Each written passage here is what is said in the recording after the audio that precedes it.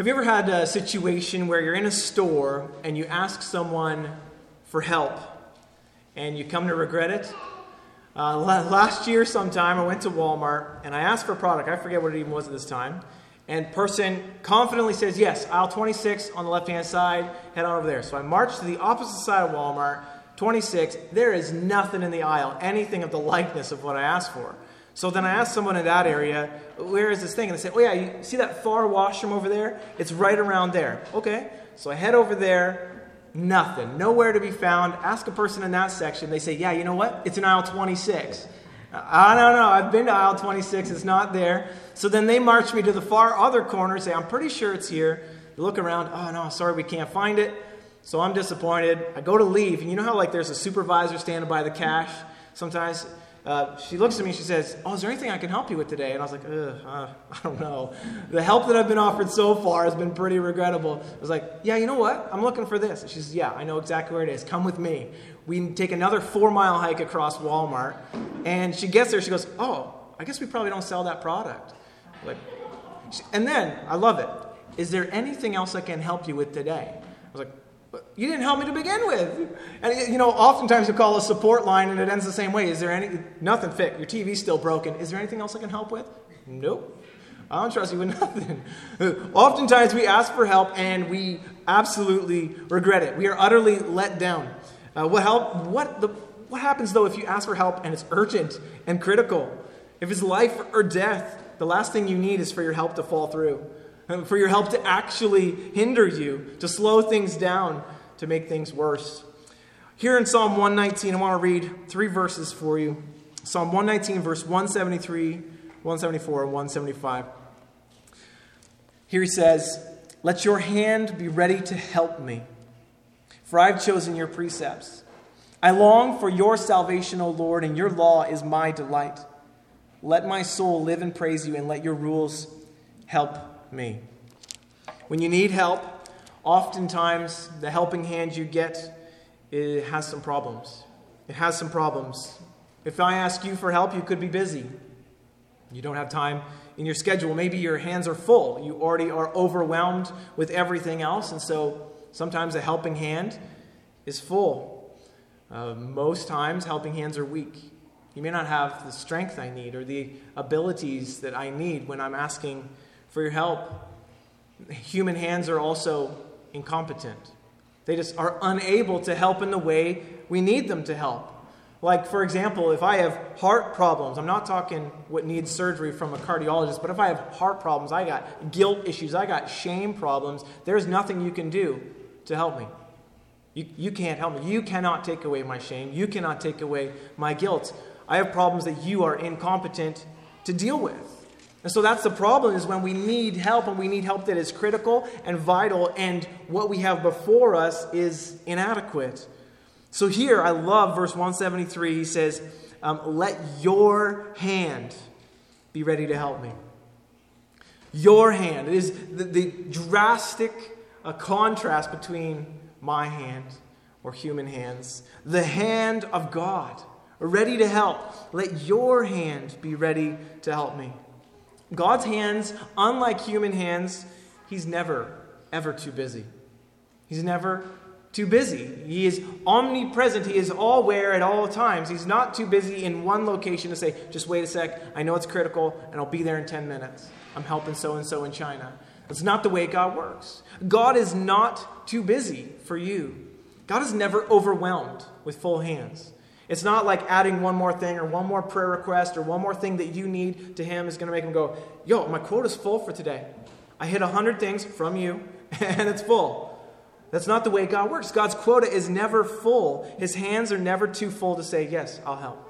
It's amazing when you think about that. You think of how many things you can stack in a person's hand, how many boxes you can stack high for someone to help you, and yet you have so many problems that you could throw on God, and it's never going to fill him up to over-tipping. It's amazing that his hands are never too full. His hands are never too weak to help you. No matter your problem, no matter the size of it, no matter the strength of your struggle, God is always stronger. His hands are never too weak to help you. And his hands are never incompetent. It's not like they will fail because they lack the ability. God lacks no ability. God never fails at whatever he puts his hand to. And so when you ask God for help, realize what you're getting. Realize that you are not getting a busy, full, weak, incompetent help. You're not getting help that is going to fail you or let you down. You're getting help that is sure. Help that is strong. I love, let your hand be ready to help me. The question is, are we asking for that? Do we think we deserve that? Do we think that's available even for us? For the hand of God, the one who made the stars, the one who made the galaxy, the one who the Bible says upholds the universe by the word of his power. This God, do we have access to his hands, to his help? Well, Hebrews 4:16 tells us that we do, and it's through Christ. Listen here, it says, let us then with confidence draw near to the throne of grace, so that we may receive mercy and find grace to help us in the time of need. We access God's help in our time of need through grace. It's not because we've deserved it, or it's not because we've tried enough and he said, all right, you've done your duty and you've shown yourself that you've failed when you tried the 10 things, now I'll help you. It's not the way God works. We find grace in God. I'm undeserving. I come to him with empty hands, with nothing to even pay him, nothing to return to him for the help he's going to get. That's why it says you find grace to help. God will help in your time of need, and you can approach him with confidence. Approach him with confidence. How could you do that? Especially when you know, okay, imagine you get yourself in trouble. You have caused the guilt in your own heart, the shame in your own heart. You ditched mom's car.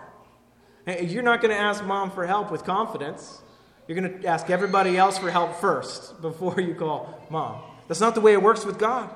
That's not the way it works. We find grace, undeserved help from God when we approach with confidence. And we can only do that through a Savior who has paid for the shame you're about to take. A Savior who has already dealt with the sin that you are struggling with. So you come through Jesus to the Father and say, I need help. I'm still feeling guilty. I'm still wrestling with this difficult temptation in my heart and my mind. Will you help me? And the Word says you will find grace to help in your time of need. I love, in 173 he says, let your hand, so he's recognizing the strength, the power, the hand that created all things, the hand that holds up all things, the hand that is strong to save. Let your hand be ready, and we know it's always ready, be ready to help me. I wonder if you are aware of your dependence on God. If you're aware of your dependence on him. There are many days, more days than I like to admit, where I seem to believe that I can get through without God. I do. I just seem to wake up and get on with it, right? I depend on my coffee to keep me awake.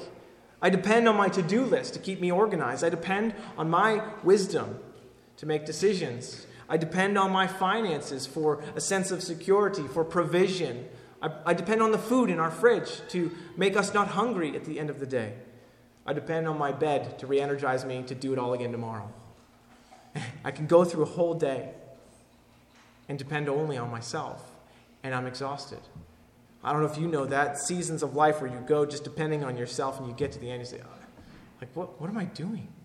Why am I so exhausted all the time? Like, I've got enough sleep, I'm eating well, I'm exercising. I'm just exhausted, I'm mentally exhausted, I'm physically exhausted. Why? It's because you're depending on yourself and you are weak. And I live that every day. There's so many days where I get through and I just get up and get on with my day. I don't even think that I need to depend on God. But the reality is I'm so ignorant. Sure, I can rely on those things I listed, my coffee, my finances, but none of those things are going to help my lungs to breathe. They're not going to make my heart beat.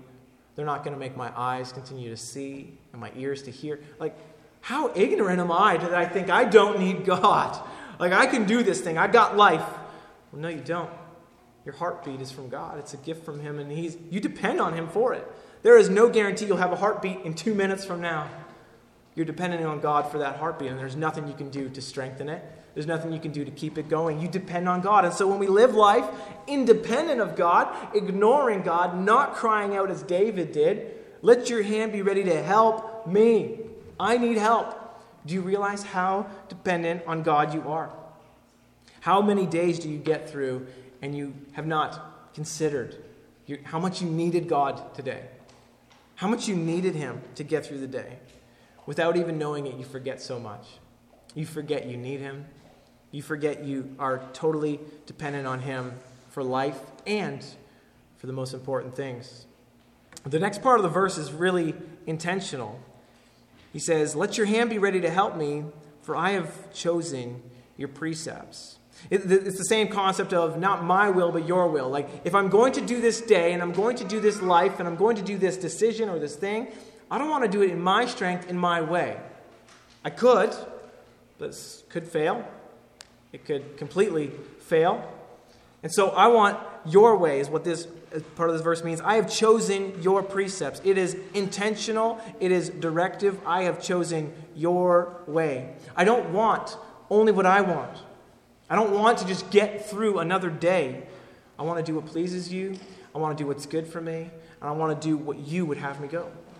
Sometimes the hard thing is it's difficult. It's difficult. And so this kind of living, dependence on God and submission to His way, living His precepts, it takes a lot of trust. It takes a lot of faith. You must believe that God's way, His precepts, are right. That they are always good for you. And that even though they may look difficult ahead, that He will be your help. That He will get you through. This sort of living here in verse 173 takes dependence. It takes trust. And that, as we know, is faith. That's what it means to have faith in God. Because honestly, this way of living is a difficult path.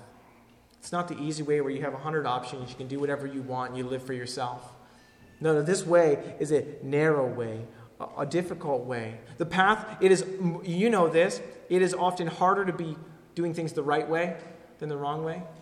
You know, you think about, extra tips at work you got to claim on your taxes. It just seems like that's the right way, but it's the hard way. Like, why are they going to ding me on that? You know, those sorts of things. It is harder to do what is right than to do what's wrong. It's way, way harder. But it's interesting because the deeper you get into it and the more you realize I want to live by God's way, not my way, but your way, God, the deeper you get into it, the more you're going to realize you need to cry for help. It's a perpetual cycle.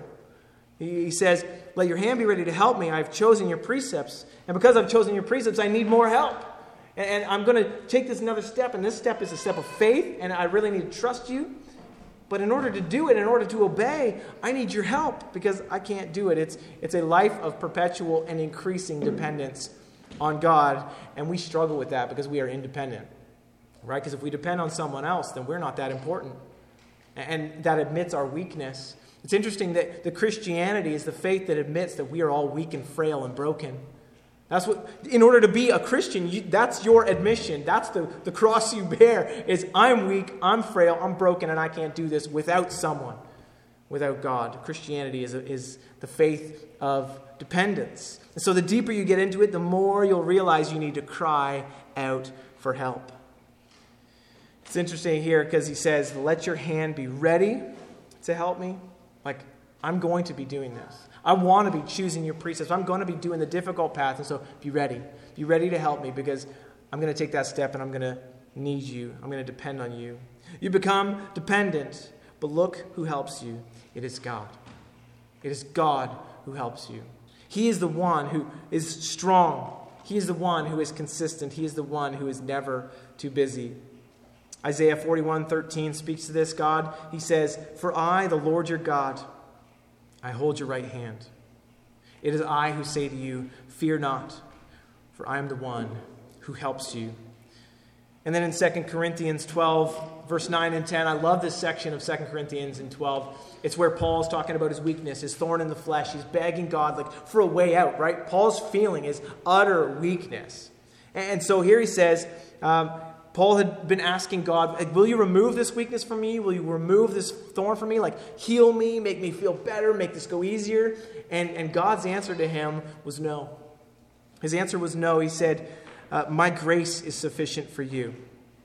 Like, I'm going to give you what you need. That's sufficient. He says, because my power is made perfect in weakness. So then Paul concludes, therefore, I will boast all the more gladly in my weakness, so that the power of Christ may rest upon me. So then he said, for the sake of Christ then, I'm content with weakness. I'm content with insults and hardship and persecution and calamities. And he concludes, for when I am weak, then I am strong. Then I'm strong. There is the real strength. There's the strength that will never fail. There is the surety, is when I'm weak, when I'm utterly dependent, and when I'm dependent on God's grace. And he says, it's sufficient. It's enough for you. It will get you through. So being dependent is a great test of faith, but it is a great way forward. And we depend on God, as we see in the next verse, for great things. David says, I long for your salvation, O Lord. I long for it. I need you. I need you to rescue. I need you to deliver. I need you to save me, because I am trapped. I am a prisoner and I need rescuing. I am drowned at the bottom of the ocean. I need rescue. I long for your salvation. I long for you to deliver me. It's amazing because we can long for that. When God makes us aware of our circumstance, when he opens our eyes to see that we're actually drowning, that we don't have it all together, and that we are not independent, and that we're not doing okay, when he opens our eyes to see that, what do? You cry out for help. You cry, and here's David, I long for your salvation. I long to be rescued. Well, where's the rescue? We know it's in the Lord Jesus. He says, come to me, all who are heavy laden and burdened. Come, and you'll find rest. Come, you sinners. Come, and I will set you free. I'll forgive you. I'll release you of all of that guilt by becoming guilty for you. By standing in your place. By taking that weight upon myself. By taking your sin, your shame, your guilt, and dealing with it all. Come. I long for your salvation. And we come. The word shows us. The word points us repeatedly to the rescue. To Christ. To him, that when we come to him, we put it all on the table. I'm dependent, I'm weak, I'm crawling before you. I have nothing to even offer. What do I have? I have empty hands. I have filth and sin and shame and regret. That's what I'm bringing to Jesus. He says, come, you're welcome, and I love you, and I'm going to take you, and I'm going to lift you up. I'm going to give you new life. I'm going to free you from all those chains you've been holding on to forever. This is the salvation we long for when we're aware of our need of help. And it's yours in Christ. Well, the amazing thing about this verse is, I love it, it is not just a one-time deal. Like, I longed for your salvation till I had it. No, this is, I long for it. I am continually longing. I am daily dependent on your deliverance. I have a constant desire for you to deliver me from that shame again. I have a constant desire for you to deliver me from that sin and that temptation, because even though you might have saved me and rescued me in Jesus and forgiven me once for all, I still sin. And so I long for your deliverance. I long for your salvation. Deliver me from sin today, tomorrow. That's why the Lord's Prayer is beautiful. There's this model that Jesus gave, right? Deliver us from evil. Not just one time, but deliver us from evil today. The consequences of that evil as well, not just the sin itself. The amazing thing is, this is the God who delivers. This is the God who saves. And so David goes on in this verse. He says, I long for your salvation, O Lord, and your law is my delight. Your word, your Bible is my delight, because it shows me. It shows me that I'm human and that I'm guilty and that I'm broken and that I'm dependent. It shows me that there is hope for me. Because there's people far more broken than me in this word, in this Bible, in this law, who you've rescued, you've ransomed. Murderers, thieves, adulterers. You've saved them. They've become great people for you. You've given them a new life. And it's almost like they don't remember their former life. It's like the chains are gone. They live free. This is the God. I long for your salvation, O Lord. Your law is my delight. We take delight in his law because it leads us in a way away from our sin, away from our shame, and into a sanctification that is growing in our likeness of Jesus. We love his law. We delight in his law because it leads us away from all that holds us back. It leads us away from the old man into the new, and it leads us onto eternity with God. I delight in your law. A question you can ask yourself is, do you delight in it? If everything else was taken away from you, would you still have delight and feel truly blessed because you have the Word of God that teaches you that you can be satisfied? As he said, my grace is sufficient for you. My love towards you is sufficient. If all else fails, he is sufficient.